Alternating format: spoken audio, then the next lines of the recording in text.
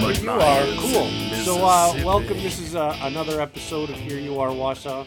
I'm your host, Dino, and today I'm super excited because I'm sort of venturing outside of the podcast with my friends and wandering into really unknown territory for me. And so I lovingly refer to Will as Will the Ginseng Guy because that's how I know you, and through Twitter, obviously. Yep. And probably picture-wise the Men Who Cook thing, but which I'm massively jealous of your pictures. But so, Will, can you tell us a little bit about, what is your professional concern? I mean, is it a company? Is it an association? What's it called? We run, I guess the best way to describe it is a portfolio of companies around the ginseng and ginseng farming industry, if you can call it an industry here in central Wisconsin. It's an industry that is probably native to central Wisconsin and can only be found here. So that's why we call it an industry, because outside of this area, it doesn't really exist within the United States. The other major growing regions for American ginseng are in Ontario, kind of near the London and Brantford and Hamilton and Simcoe area in southern Ontario, and then in northern China. So in the U.S., pretty much the only place you're going to find a major concentration of ginseng farmers is here in Marathon County, and then 4 or 5 of the surrounding counties around Marathon County. And there's probably somewhere around 150, 175 families or farmers that are growing this crop in the area. So that's kind of the lay of the land for ginseng, and we do everything from farming it to processing it, trimming it, packaging it, retailing it, kind of from head to tail. So I feel ashamed asking this, but as a lifelong Marathon County resident, so why Marathon County? Marathon County, primarily for a couple of reasons. The industry really started here. The Fromm brothers, who you may be familiar with, are often credited with starting the industry here in central Wisconsin. Basically, in the early 1900s, you had a lot of immigrant farmers coming to this area. They started working in the fur industry, and fur and ginseng have always been traded side by side. And the Fromms wanted to get into fur. And one of the ways they got into fur was by growing ginseng or transplanting ginseng from the wild into cultivated populations and then selling that product to raise money to buy, mink and fox that they could breed and raise fur for pelts. And this industry and those two industries, ginseng and fur, have been traded together since the early 1700s, as North America was developed by the European and the French, and as they traded furs, ginseng, and other kind of, forest materials to Europe and to China. Wild ginseng was discovered in Canada in the early 1700s by French Jesuit priests. And for those of you that know kind of your Wisconsin and Minnesota geography and history, a lot of Wisconsin and Minnesota was discovered, quote unquote, by the Western white settlers, and they were French or French Jesuit, and that's, they came into Wisconsin through the Great Lakes and through the rivers and tributary system and found the Mississippi, etc. And so those are kind of like the historical points of how Wisconsin was developed. And then in the 1800s, as immigrant families were moving here and settling here and being granted land here, they started growing crops that were unique to this area, and ginseng was one of them. And so that kind of started the industry here in the early 1900s, right around the turn of the century, possibly as early as 1905, 1906. 1910. There's a lot of historical records from that time that show that people were moving into ginseng farming throughout the state of Wisconsin. And the industry has stayed here through World War I, through World War II. and we maintain it as a traditional crop to this day. And that's one of the cool things about central Wisconsin. It's always been here, and a lot of people just don't know about it.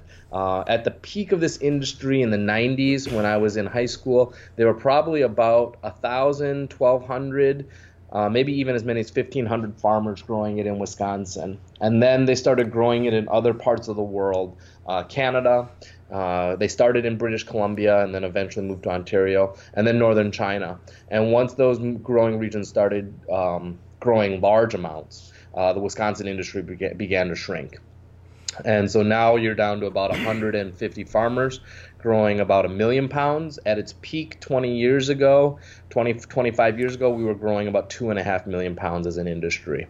So it's kind of the journey of family farming combined with global competition for a product. But this is the one area that Chinese consumers know ginseng comes from. They know that Wisconsin is known for American ginseng, and so when they have the opportunity or the money to purchase ginseng from Wisconsin, they will do so.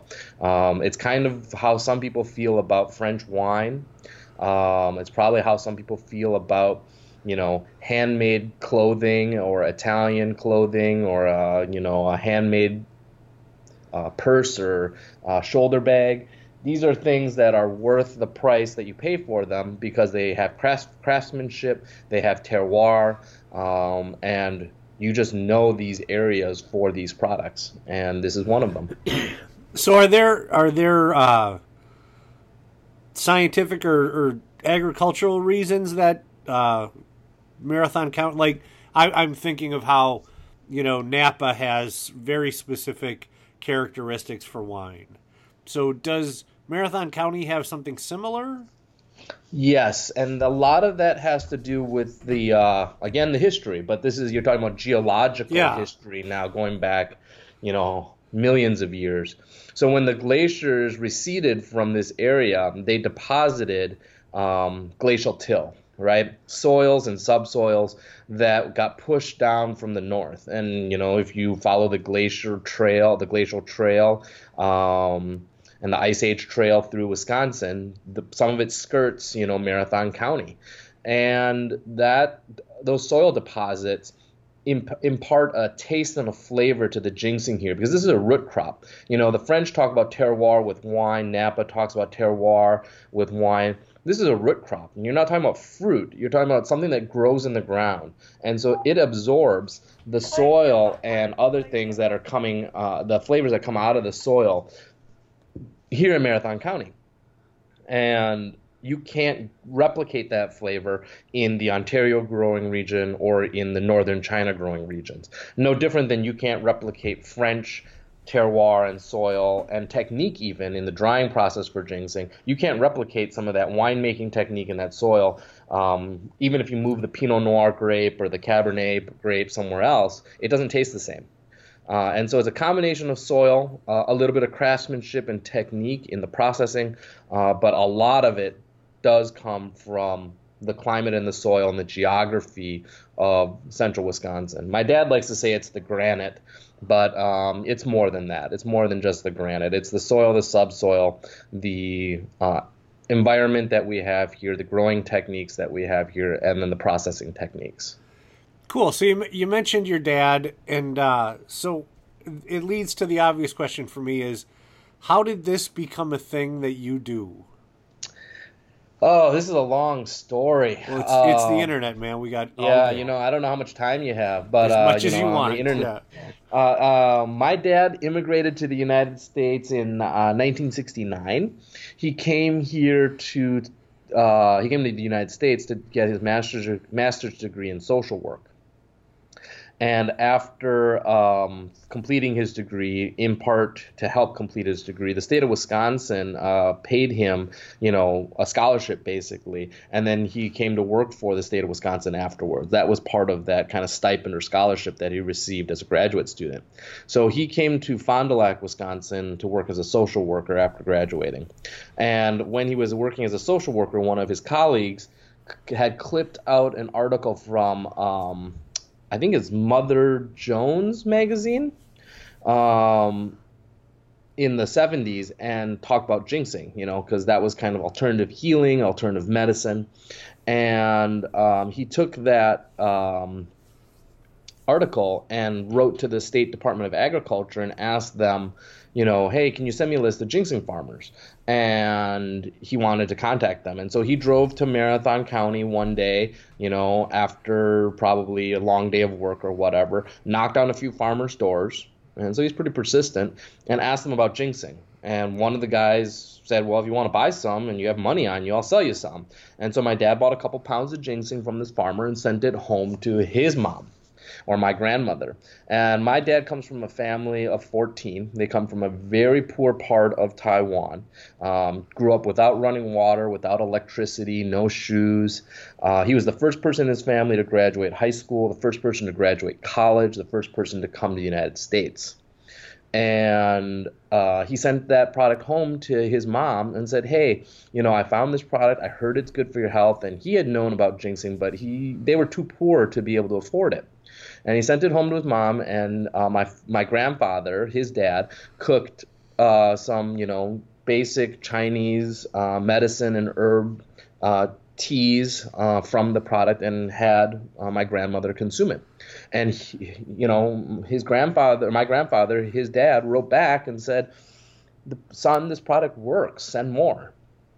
And my dad didn't believe it, but he was being a dutiful son and would send ginseng home, and didn't really start believing it until he actually saw it. So he didn't go home probably to Taiwan probably for 4, 5, 6 years after he left.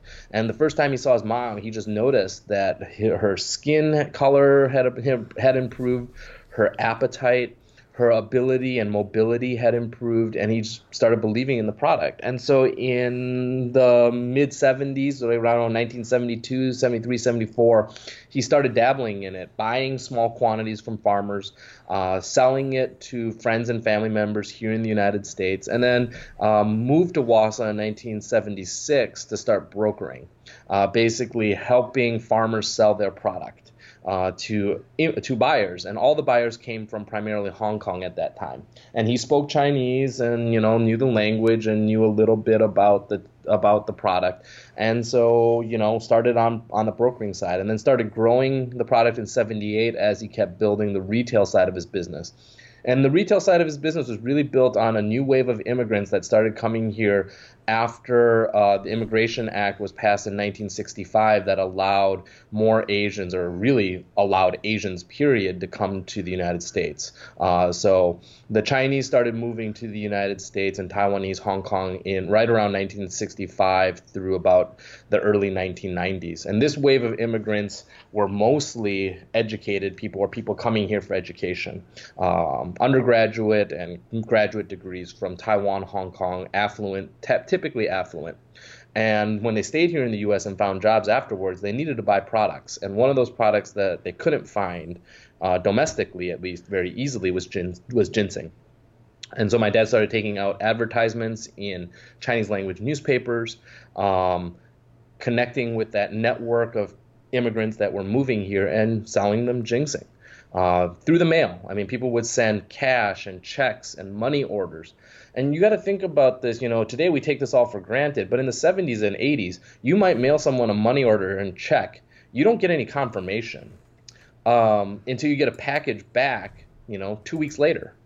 And we take a lot of this for granted, that there's a lot of trust involved when you're putting money in the mail, crossing your fingers and hoping that you get something back. I think the closest thing that my generation can remember is, clipping out box tops or, certificates that came in packaged food so that you could get, a toy or something. But we're not talking, $5 or $3. We're talking, in some cases, hundreds of dollars that were being sent to us here in Wausau, hoping that you're going to get a product back that you paid for. And so we kind of built our reputation, our brand on that trust that you're going to send us money and we're going to send you a high quality ginseng product back in the mail. And then we moved into a catalog business. We like to think we're probably the equivalent of the Sears catalog to that generation of Chinese immigrants. They couldn't find a lot of these products that we carried anywhere in the US unless you lived in a major Chinatown market. If you didn't live in LA, San Francisco, or New York at that time in the 70s and 80s, or Chicago, you probably couldn't find that product. I mean, my parents, we grew up here. You don't have tofu. You don't have the fish that you're used to eating. You don't have Chinese vegetables like bok choy and Napa cabbage. You had to go to major cities to get these products. And so my dad and my mom really built this company and that reputation on, calling in or mailing in product. And this is before credit cards, really.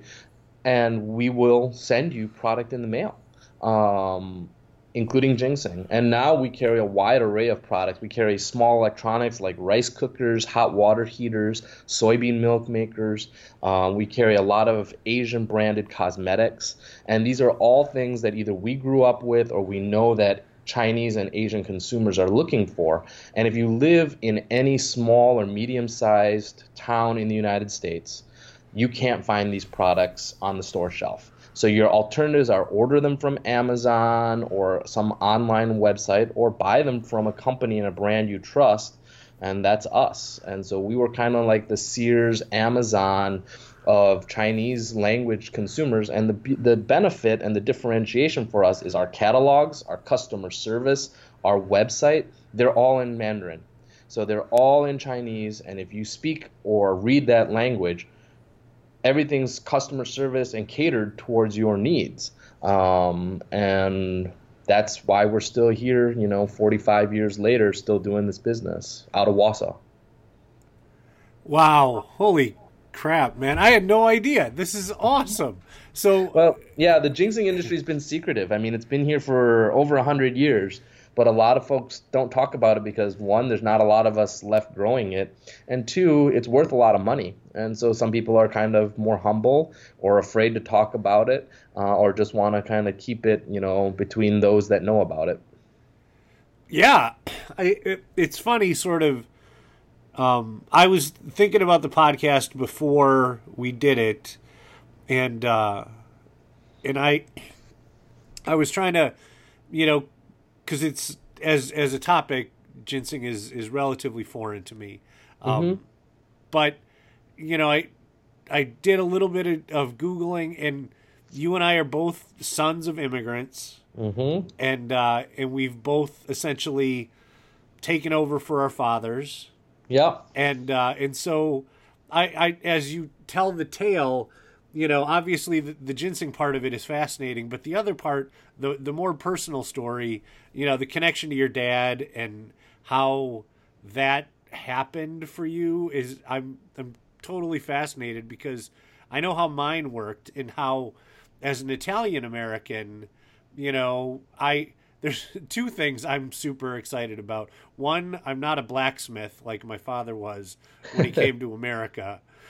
And two, yeah, there is, even for Italian Americans, as much as we are, in movies and in a common thing, there are parts of our culture that we just don't talk about, and so, and it's not because it is because we're flat out protecting that, because we don't want to see this stuff show up in a Martin Scorsese movie, and so that's fascinating to me. So I want to key a little bit more on that. So you went to high school here? Yeah, I grew up here. I was born in Fond du Lac, and my dad moved around that same time after I was born to Wausau because the business was starting to take off, and he knew that eventually he'd have to be located here around the place where it grows primarily. And Marathon was more the hub, but Wausau was the big city, right, obviously, in the area. And so he moved me as a baby, basically, from Fond du Lac to Wausau. And moved up onto 15th Street on East Hill there, and started the business. My mom worked at the old Wausau Hospital. She was a registered nurse. She got her, another degree from Marian College in Fond du Lac, and was a nurse during the day or nights, so that my dad could, run this business. And he started, like I said, brokering and then trading and buying and selling, and then built a retail brand around it. And I grew up here, went to high school here, went to college at UW-Madison, but at every kind of critical point in my life after high school, my dad kind of told me not to move back. In '94, he wanted me to go to college, so that was the year I graduated from Wausau East. I went to UW-Madison, graduated there in 2000 with a degree in finance and Chinese language and literature and East Asian studies. And then in 2000, the market was really bad. It was a tough time to be a farmer. Canada had really ramped up production. They were, producing 2, 3, 4 times as much as Central Wisconsin, and the price of the product fell. And he said, "Why would you want to be a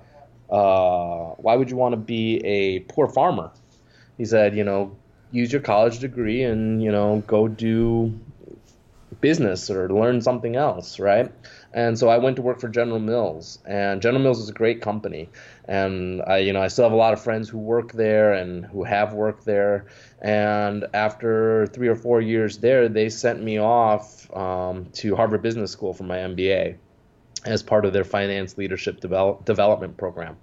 And so they send, 1 or 2 individuals a year off to that program through their kind of analyst class. And after you graduate, you agree to work for them for typically 4 or 5 years after graduation to pay back the tuition and fees that they sponsor when you're attending there. And that was just an amazing experience to be able to, work for a great company, then go off and get a top tier MBA from one of the best, MBA programs in the nation, if not in the world, and then apply that back at the company at General Mills for the next 4 or 5 years after. So I stayed I stayed 5 years after I finished my MBA, and worked, as a manager in their finance program. And then my dad was diagnosed with prostate cancer in 2010. And didn't have a great succession plan in place. My uncle was probably about 10 or 12 years younger than my dad, and was thinking or was supposed to take over the business, but had his own health problems. And so shortly after I returned, I returned on a FMLA, family medical leave, right, and sabbatical, and wasn't planning on staying for maybe more than a year, 6 months to a year, because that's just not an extended type of absence. And General Mills has a pretty good sabbatical program, unpaid. And so I was saying, hey, can I combine these things and take some leave and help out at the business so my dad can do surgery and kind of recover. And it took him like 4 months, 5 months to recover from the surgery. And during that time, I just never went back is the way to do it. It was the way to say it. General Mills kept calling me and asking, when are you thinking about coming back? And I'm like, well, can I extend it? And I was, they weren't paying me. And so for them, it was just really an opportunity to be able to, see what my interests were. And, not saying that Wausau drew me back, but once I kind of moved back here and saw what was going on, the industry was starting to turn. And I think people started returning to wanting to know where the product came from, going back to authentic product from Wisconsin. And I think a lot of that had to do with some of the local food movements, organic food. And you have an entire generation now of Chinese customers, mainland Chinese customers, who started coming here 10, 15 years ago. And they don't always trust the food system in China. They trust the U.S. food system and the FDA. And they believe in organic food. They believe in the benefits of having a healthy food supply chain. And a lot of interest from our mainland consumers comes from the fact that this product is grown in the U.S., it's grown to U.S. standards, and it's grown by a company that's been here doing it for 45 years. And they feel assured that they're going to get high-quality product. because it's grown here and it's not coming from Canada. It's not coming from China. It's not a counterfeit or imitation product. It's the real deal out of Wisconsin. So we welcome people here. I had a tour group here on Sunday from Hangzhou, mainland China, or PRC, and they were here touring our farms because they've heard about us and they wanted to see firsthand where their ginseng comes from. I've got Korean media here today. They came all the way from South Korea to come and see what we're growing in terms of American ginseng and the Asian ginseng species, because this is the heartland and kind of where it all started for American ginseng. Wow. Yeah. It's funny because my father it was the same. Yeah. Like I proudly keep, because he's gone now. And so I proudly keep a letter that he wrote to me my freshman year of college because I was struggling with homesickness. And so he wrote me a letter and it's in my house all the time and it's sort of something I come back and touch often. But yeah, it's it was the, go out in the world speech. Yeah. And then eventually it was, for me, it was, I want to be with my family. And for an Italian American, that's home. And so I had decided, because I had gone away and I'd lived in New York City and I'd lived in Los Angeles and I traveled the world doing the work that I was doing at the time. And I had an opportunity to do that work here. And I built a radio station for NTC. Yep. And I was like, all right, I'm done now. I think this is it. I think I'm here now.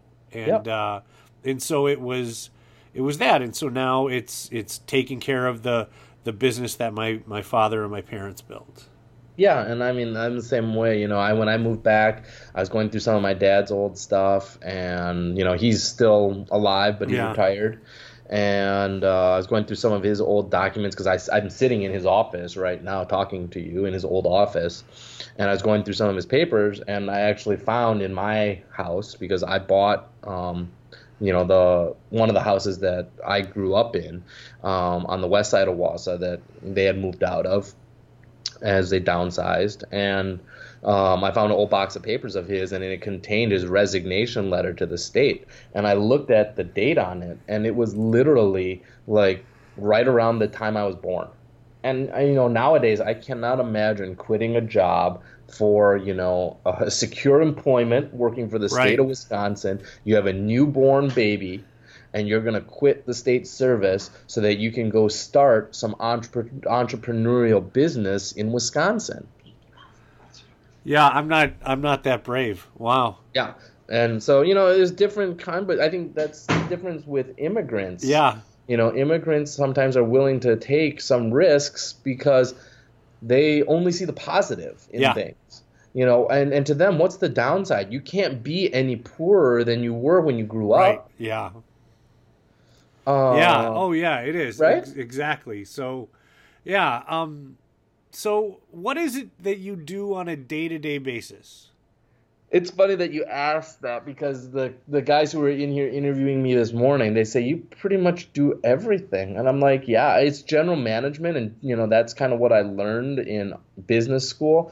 But it's general management where you literally do everything. You have to, in my case, being bilingual helps, obviously, speaking Mandarin. My Mandarin was not as good now as it was when was not as good when I moved here as it is now.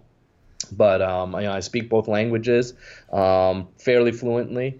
So I have staff that, some speak Mandarin, some speak English, some speak Hmong or Laotian.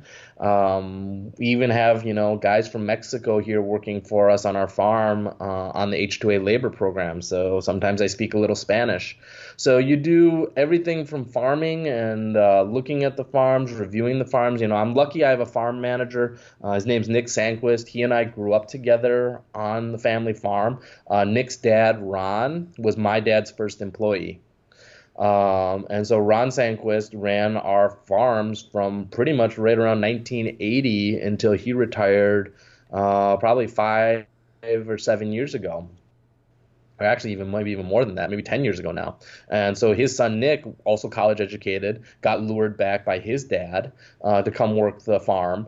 And so now he runs our farm. We've got hundreds of acres under cultivation growing ginseng. And so it's kind of cool, being able to work with someone you grew up with and knew, and now get to work alongside with. And he takes good care of our farm employees, our farm, our machinery, all that stuff that makes the actual farm tick. And I get to concentrate a little bit more of my time on the marketing and the sales side and coordinating, all these products that we're selling. I mean, we're selling dried seafood from Japan and imported, fill in the blank product from wherever, Korea, Taiwan, Singapore, Malaysia, to consumers here in the U.S. And so a lot of it is kind of import-export on my side of the business, general management, financial management, and then day-to-day operations. I have a couple of senior leaders that take care of some of the day-to-day operations, decisions around what we're making when. But, it's not still a small business. We don't have a ton of employees. We do have sales offices and branches in 6 other cities in North America. So these are all like the major Chinese metropolitan hubs. So New York, Houston, LA, San Francisco, Vancouver, and Toronto. And then Chicago we service out of Wausau. So, those are kind of where a lot of the Chinese people in North America live.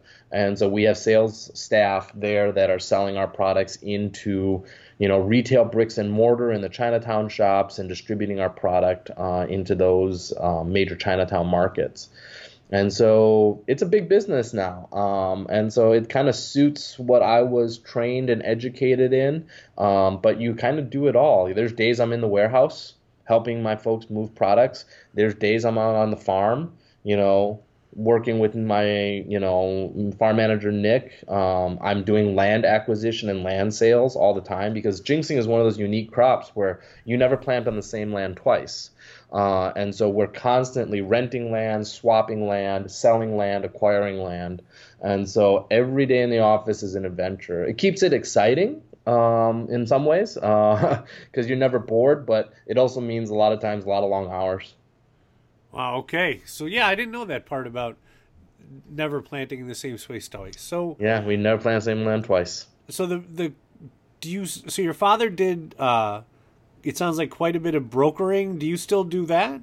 Yeah, we do some brokering. I bring in buyers. Some of them are actually, ironically enough, this industry is very much kind of like what you were talking about. It's father to son. I've got 2 or 3 decent-sized buyers from Taiwan and Hong Kong who are the sons of my dad's, business contacts. And so they come here once a year, sometimes twice a year in the fall or early winter. And they buy the product that they want and they need, and we broker it. We charge them a commission. We are a buyer's agent. There's a lot of brokers here who are seller's agents. So you got to view this kind of like real estate a little bit. Sometimes we do deals where it's broker to broker. Other times when I'm a buyer's agent, I will go out to family farms looking for specific products of a specific grade or quality based on what the buyer wants. And I go out and acquire it, and my job is to acquire it for the cheapest price possible for the buyer, and then I charge the buyer a commission. So I act as a buyer's agent a lot, where I have folks who want ginseng, and some of them are domestic even, and they want ginseng of a certain grade, a certain size, a certain poundage or lot size, and I go out and find it for them, get them to agree on price, both buyer and seller, and then just make a commission on it. And that brokerage business still exists to this day, and that's kind of the trading side of things. And then the other side of it is we retail and resale and retail a lot of ginseng as well. So a lot of what we grow and some of what we buy from other local farmers, we will process and put into our own product. Yeah. And that's the vast majority of the ginseng that we do is our own, but also processed and packaged into our own product that's branded with our label. A much smaller portion of our business is brokering and doing trading or selling of product for others. Okay. All right. Cool. So, yeah, I'm sort of overwhelmed now, and I want to take some time to figure out some more specific questions for you.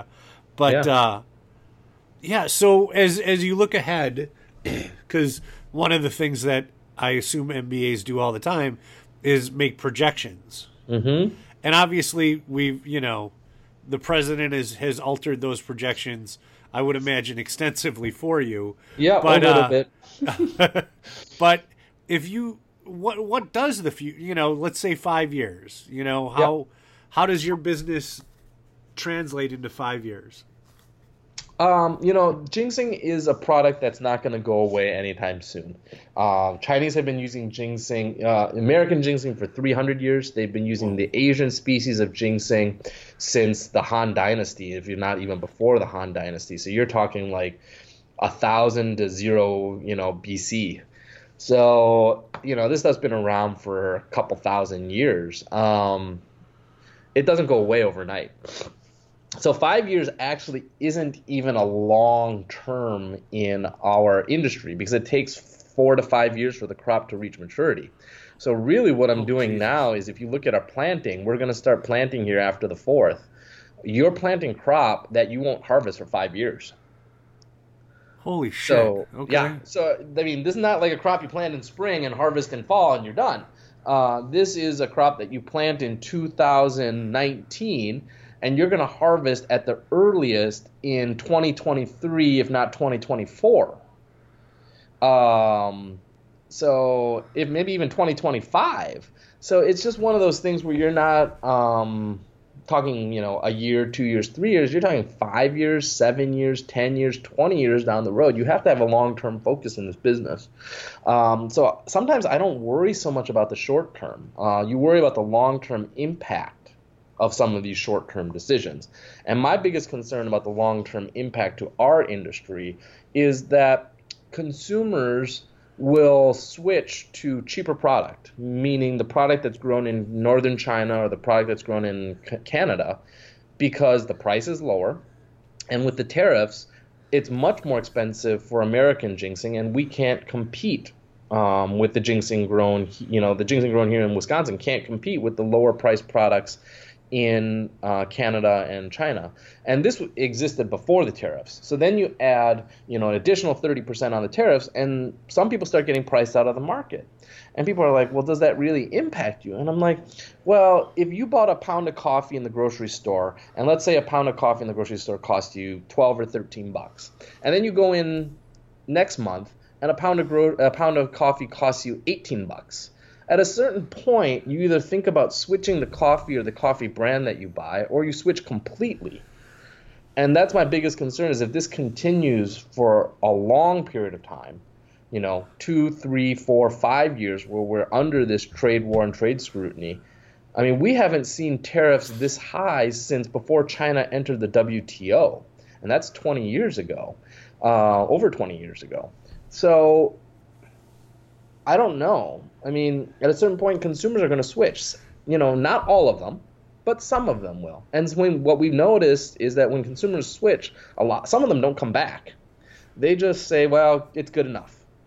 Or, I could pay more, but hey, I'm saving money and the product tastes okay. So I'll just stick with what I'm buying now because I'm comfortable.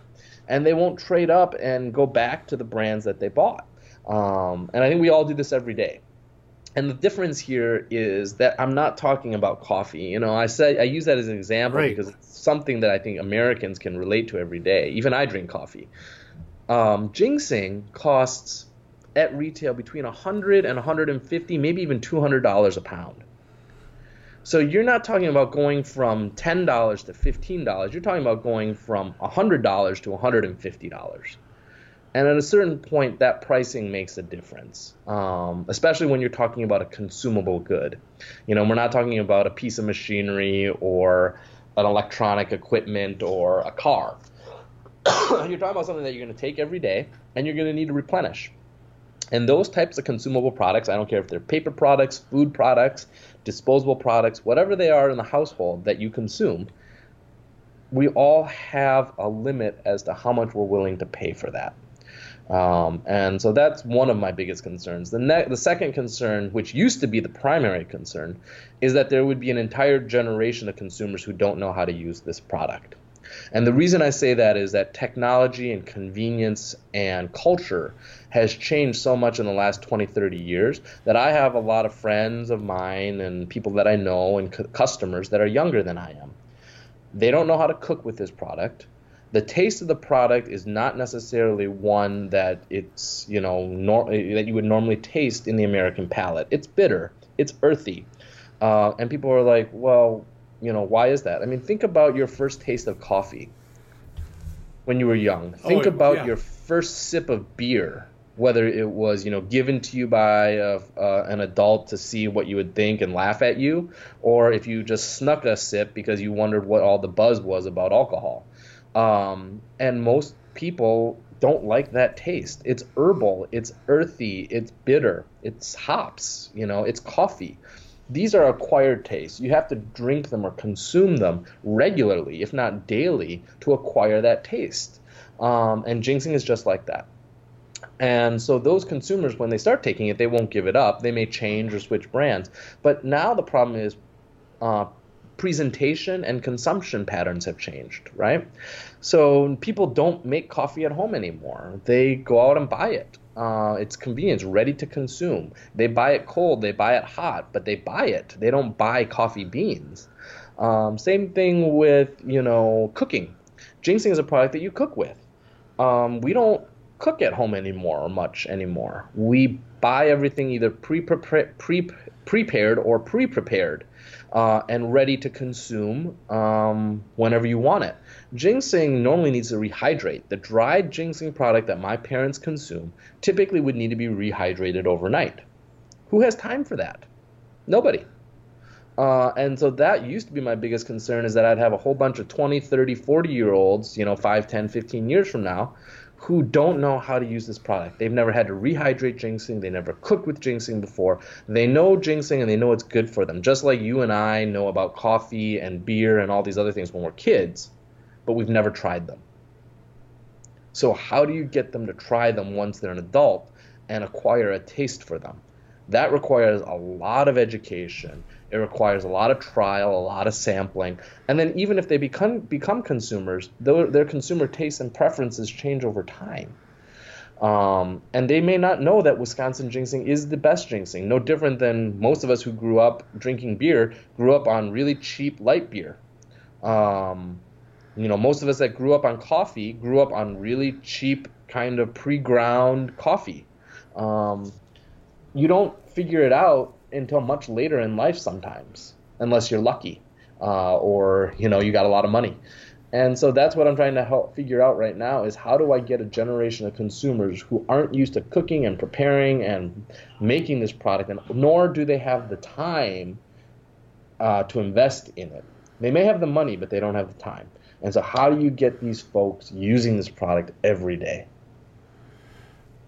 And do you feel like you're going to have a plan? We have a plan. We have a plan, just like other things. It requires a lot of education, a lot of sampling, and we've done it before. Our business, our industry has done it before. My parents and our family introduced basically the equivalent of tea bags to this industry back in the late 80s, early 90s. Because when you're processing this product, you get a lot of trimmings and fiber and other stuff, and you have to do something with it. And so we started, putting them basically in tea bags, shipping them to tea bag companies. And instead of putting dried tea in there, you're putting dried ginseng pieces in there. And we had to give away probably thousands, if not millions of tea bags. We still give away thousands of tea bags a year just to get people to try the product, because they don't believe it can taste as good as the product that you would steep in water and heat at a slow simmer or a boil for, hours on end. And then you could steep a tea bag in there and 5 minutes later, 10 minutes later, still have, really flavorful ginseng tea. And so we've done that before. Ginseng slices. Some of the first slicing machines that came out of Taiwan were developed by my uncles. And, so ginseng slices have been around. And when we used to have to give away the ginseng slices to customers to get them to try it, because they believed that we were slicing up the bad roots or the ugly roots or the disfigured roots, the ones that you couldn't put in a nice, pretty retail package. And while there was some truth to it, the product was also really convenient because it rehydrates faster, it cooks faster, it steeps faster because there's more surface area. And consumers didn't get it at first. But when we started giving it away and they tried it and they started using it, they found new ways to use it and found it very convenient. And now they started buying it. One of our top selling products that I can't keep in stock right now is ginseng slices. But there were probably, when I was working in this business in the 90s, I'd get calls from consumers all the time complaining to stop sending free ginseng slices in their packages because they didn't know what to do with them or how to use them or didn't want them. Okay, so, we know from trial and error that this product requires a lot of sampling. Another good example is the product one of my first products I developed 5 years ago called GinMax. And this is an extract powder that what happens is we have a company that we work with that extracts the ginseng, or what we call the ginsenosides, out of the ginseng in a liquid extract, and then spray dries it so that it becomes a flowing powder. And it's a scientific method, and a lot of Chinese people are like, if you process it like that, you don't get any medical benefits. You're supposed to take the whole root. And when you extract it and then powder it, you're just kind of, westernizing it. And what we found is that it's still effective. The product still works. There's science behind it. The difference is it's convenient. With that extract powder, you can get away with taking 1 pill a day. And if there's anything that I know about American society is that convenience and 1 pill a day work. But I've had to give away, thousands of 6-pack trial caplets to people to get them to try the product. And consumers take them. My friends take them. When someone's asking me, what should I try? If you don't know how to cook or use ginseng, I literally give them these trial packets and say, take these for a week or 2 weeks. See how you feel. If you feel better, if you're sleeping better at night, you're waking up feeling refreshed, you feel like you have more energy or more stamina, and you're a swimmer, this is a product that you should think about taking, because these are a lot of athletes who take ginseng, they're endurance athletes. They run triathlons, they're marathon runners, because the product does help build stamina. And so they take it, and after a week or two, they say, I noticed that when I stop taking it, I don't feel the same. And that's why Chinese people take ginseng. It helps restore balance. Americans, we're on this crazy roller coaster. We wake up, we're tired, we drink coffee. We start crashing at noon. We consume sugar or caffeine or a 5-hour energy or a Monster energy drink to get us through the afternoon. Then we're so wired and stressed by 5 o'clock when we get home from dinner, what do? We flip it back around and we take depressants. We consume beer, alcohol, cocktail, 3, 4 of them. And then we can't fall asleep, and then we take an Ambien, right? And then you wake up the next morning and you feel like you just got dragged through the mud. And you wonder why. And Chinese people do the exact opposite. They don't drink coffee in the morning. They drink tea. Ginseng tea, green tea, black tea, red tea. They drink tea all day long. They don't consume a ton of alcohol at night. And they wake up the next morning and they do it all over again. And so it's just a difference in both food culture and kind of just general culture that we do what we do. And I've done it before too. I grew up in America. I used to drink soda. I used to drink caffeine. I used to drink a lot of sugar. That was great. I still drink alcohol, but that doesn't mean that you're not doing damage at some level. And so what ginseng helps do is balance your body and kind of restore you back to kind of what I would say Mother Nature intended. And so I get a lot of consumers who ask me, what do I take? And I give them GinMax. And most people will say that they notice the effects of ginseng when they stop taking it. Okay. And what it is that they feel more tired, they feel more run down, they feel like their immune system or whatever is more compromised because they're succumbing to the stress of life. And when you take ginseng, you're not really immune to those things, but it helps kind of build up some defense against some of those things. And I would also say Chinese people wouldn't be spending hundreds of dollars on products that don't work. Right. You don't have millions of Chinese people that are that gullible and that stupid to spend hundreds, if not thousands of dollars on products that don't work. For literally and do it generations. year after year after year. Right, yeah, it's for generations. It's 1,000 years. It would be tough to trick a single generation, much less 10 generations. Correct. Wow. All right, so, hey, this has been great. If people want to get more information, Will, just sort of to get their, either learn more about you or just kind of get a sense of the products, where can we send them? We have a website. We've been online for a number of years now. It's Su Ginseng. That's HSU Ginseng, GINSENG.com. Cool. So sujingsing.com. We have a lot of information on there, both English and Chinese, about our company. And if you're in the Wassa area, or even if you're traveling and want to come and are in the Wassa region, you're free to come and take a tour. We appreciate a call ahead of time to know to expect you. We're typically open Monday through Friday, 8:30 to 5 to give tours and stuff. But, I come in on weekends and by appointment in order to show people around. So if you want to do some farm tourism or some ag tourism, you're welcome to stop by our shop and we can show you around. We have a gift shop here if you want to buy the product. Otherwise, if you're listening, outside of the area, we carry a lot of our products online on Amazon as well. So a lot of our ginseng products we self-distribute on Amazon, fulfilled by Amazon. If you're a Prime member, you'll get it in 2 days or less. So if you want to try some of our products, we got them on online as well. But we'd love to have you around and show you around, and maybe I'll see some folks on a tour. Cool. All right. So hey, thanks for doing this. No problem. No problem. Thanks for giving me a call. Appreciate it.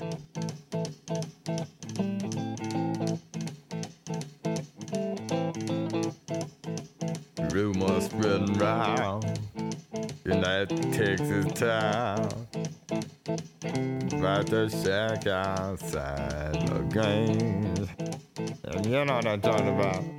Just let me know if you wanna go to that home out on the range. They got a lot of nice girls.